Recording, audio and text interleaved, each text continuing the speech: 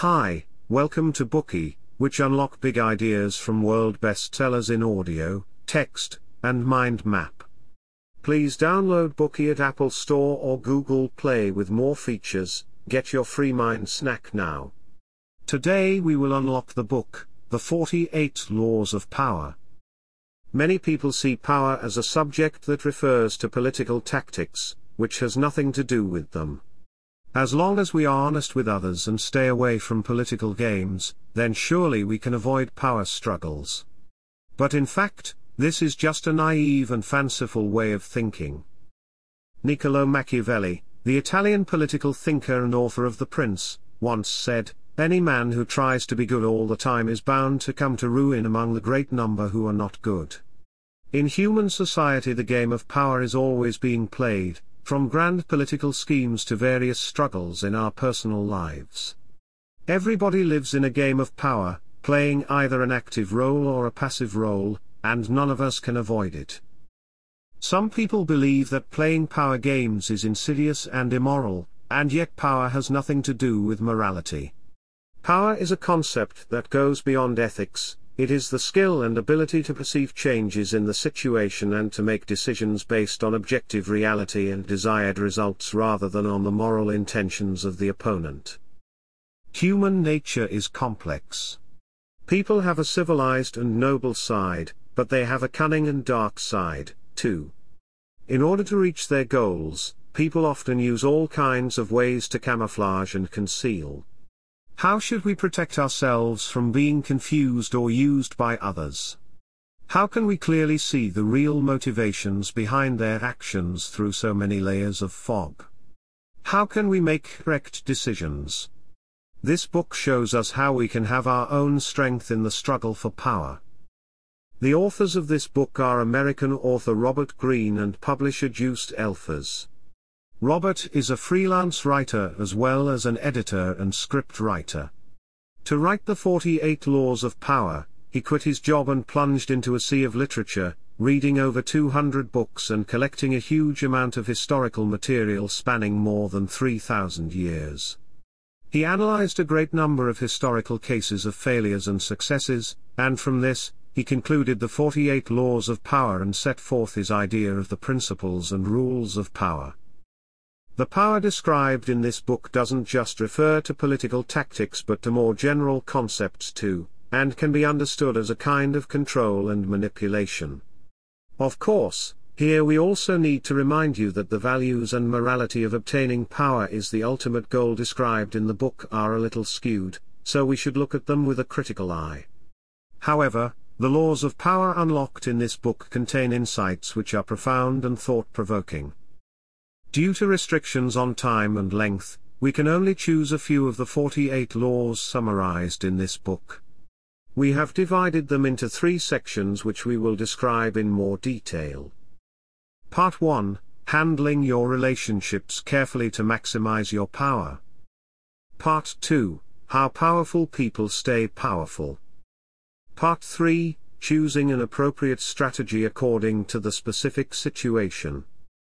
First, let's take a look at the first topic under how to handle our relationships, which is how we should treat our friends. When we choose our allies, we tend to choose friends whom we trust. This is just human nature. But we must also understand one crucial principle, namely we should not let our friends control our destiny. If we put unlimited power into the hands of our friends just for the sake of trust, then we are putting our destiny into their hands, too. When our friends turn against us, they can be even more terrifying than our enemies, rendering us completely defenseless. The Byzantine Emperor Michael III was put on the throne through the support of his uncle, Bardas. After becoming emperor, Michael ignored the requests from numerous courtiers recommending that Bardas assume control of the court, and instead chose his trusted friend Basilius to take on this important task. Basilius had started out as a horse trainer.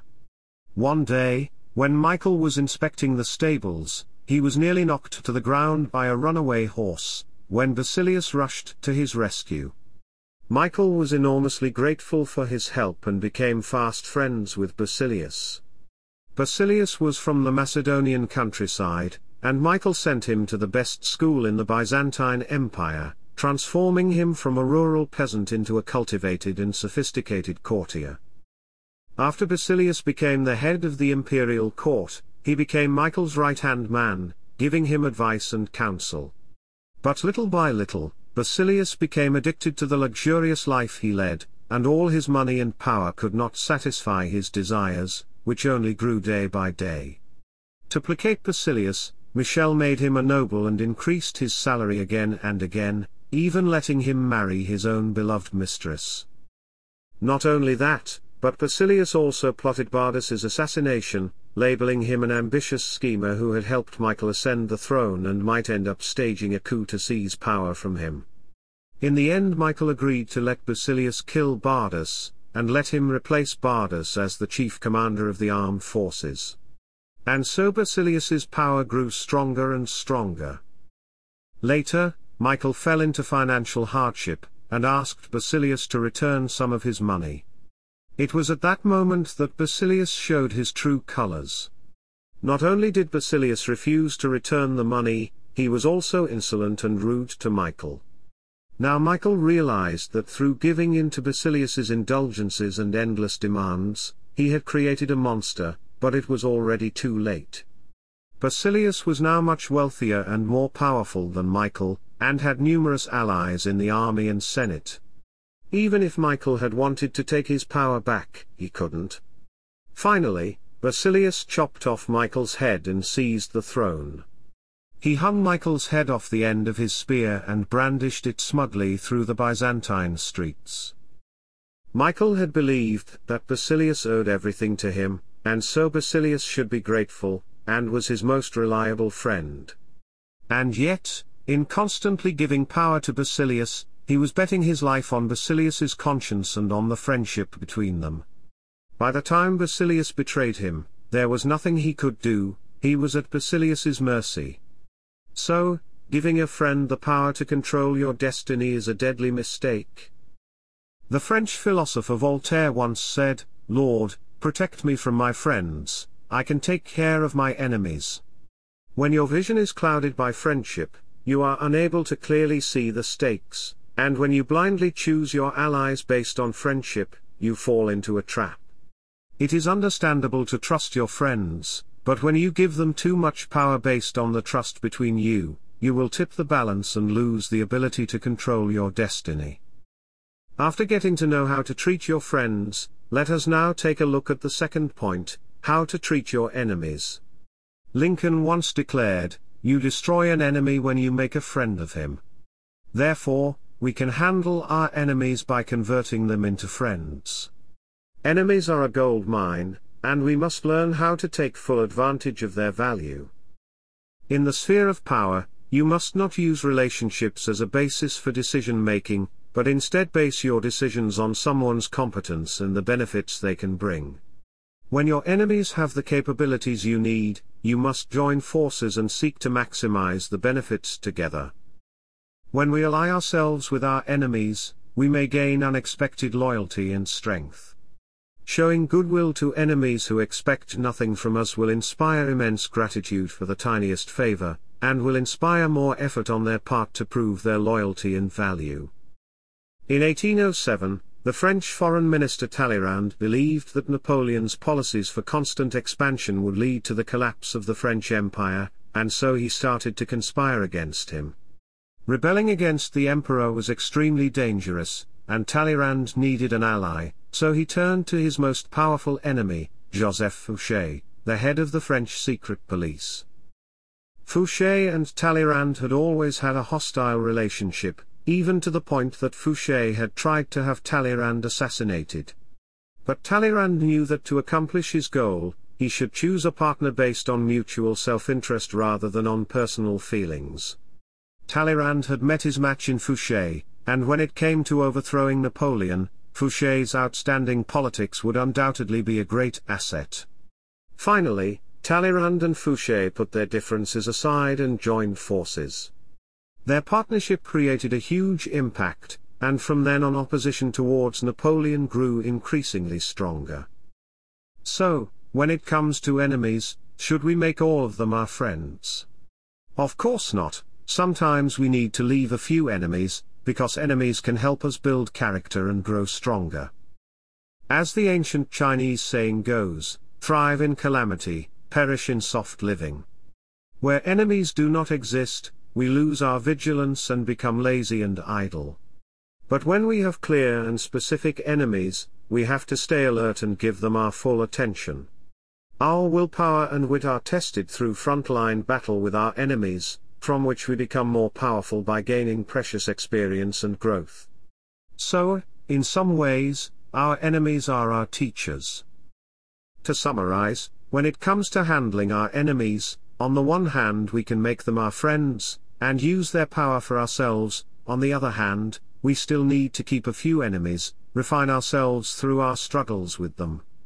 In doing so, we can take full advantage of the value of enemies. Having understanding how to deal with friends and enemies, we have now reached the third point: how should we handle ourselves? Humans are social animals.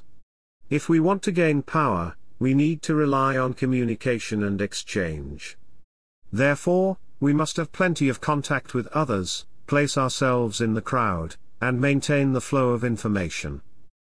In the 1760s, the French King Louis XIV ordered the construction of the Palace of Versailles to be his royal residence. The palace is magnificent to behold, and is one of the 5 greatest palaces in the world. But Louis XIV's order to build this palace was not to enjoy an extravagant life, rather it was to concentrate his power. How could building the Palace of Versailles help him achieve this? To fully understand, we'll first explore the structure of the Palace of Versailles. The palace is designed like a honeycomb, with every room connected to each other, and Louis XIV's chambers are situated at the center of the palace, surrounded by apartments for other members of the aristocracy. Every day Louis XIV took his morning ceremony in his own chamber, in which crowds of people would come to pay homage to him. In Versailles, nothing said was private, and all activity revolved around the king. Everything the aristocracy said and did took place in plain sight, and Louis XIV knew everything that happened around him like the back of his hand.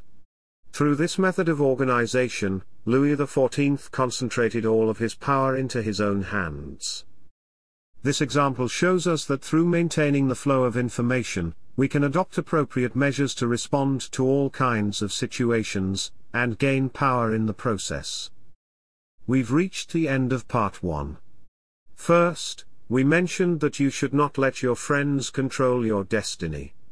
Next, we discussed taking full advantage of the value enemies bring. By making enemies your friends, you can exploit their power. By directly confronting our enemies, we can build our own character. Finally, we talked about how we should place ourselves in the crowd, and maintain the flow of information. Today we are just sharing limited content. To unlock more key insights of world-class bestseller, please download our app.